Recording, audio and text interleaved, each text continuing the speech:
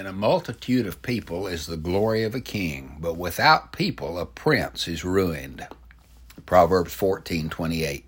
Numerical growth is a blessing. People are the greatest resource. Productive people make a nation strong and an economy healthy, and this verse emphasizes that fact. This is also true in churches and in families. Although growth for the sake of growth is not admirable, the addition of new believers and new members to a church increase ministry opportunities and productivity. I realize that in our country, small families of one child or even the choice of no children is a growing trend. However, larger families are blessed. If a godly couple has 5 or 6 children, they're often criticized, and that's sad.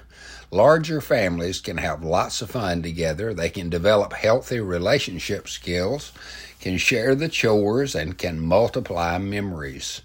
I realize children are expensive, but they're also rewarding. I know there are many couples who would love to have children but cannot.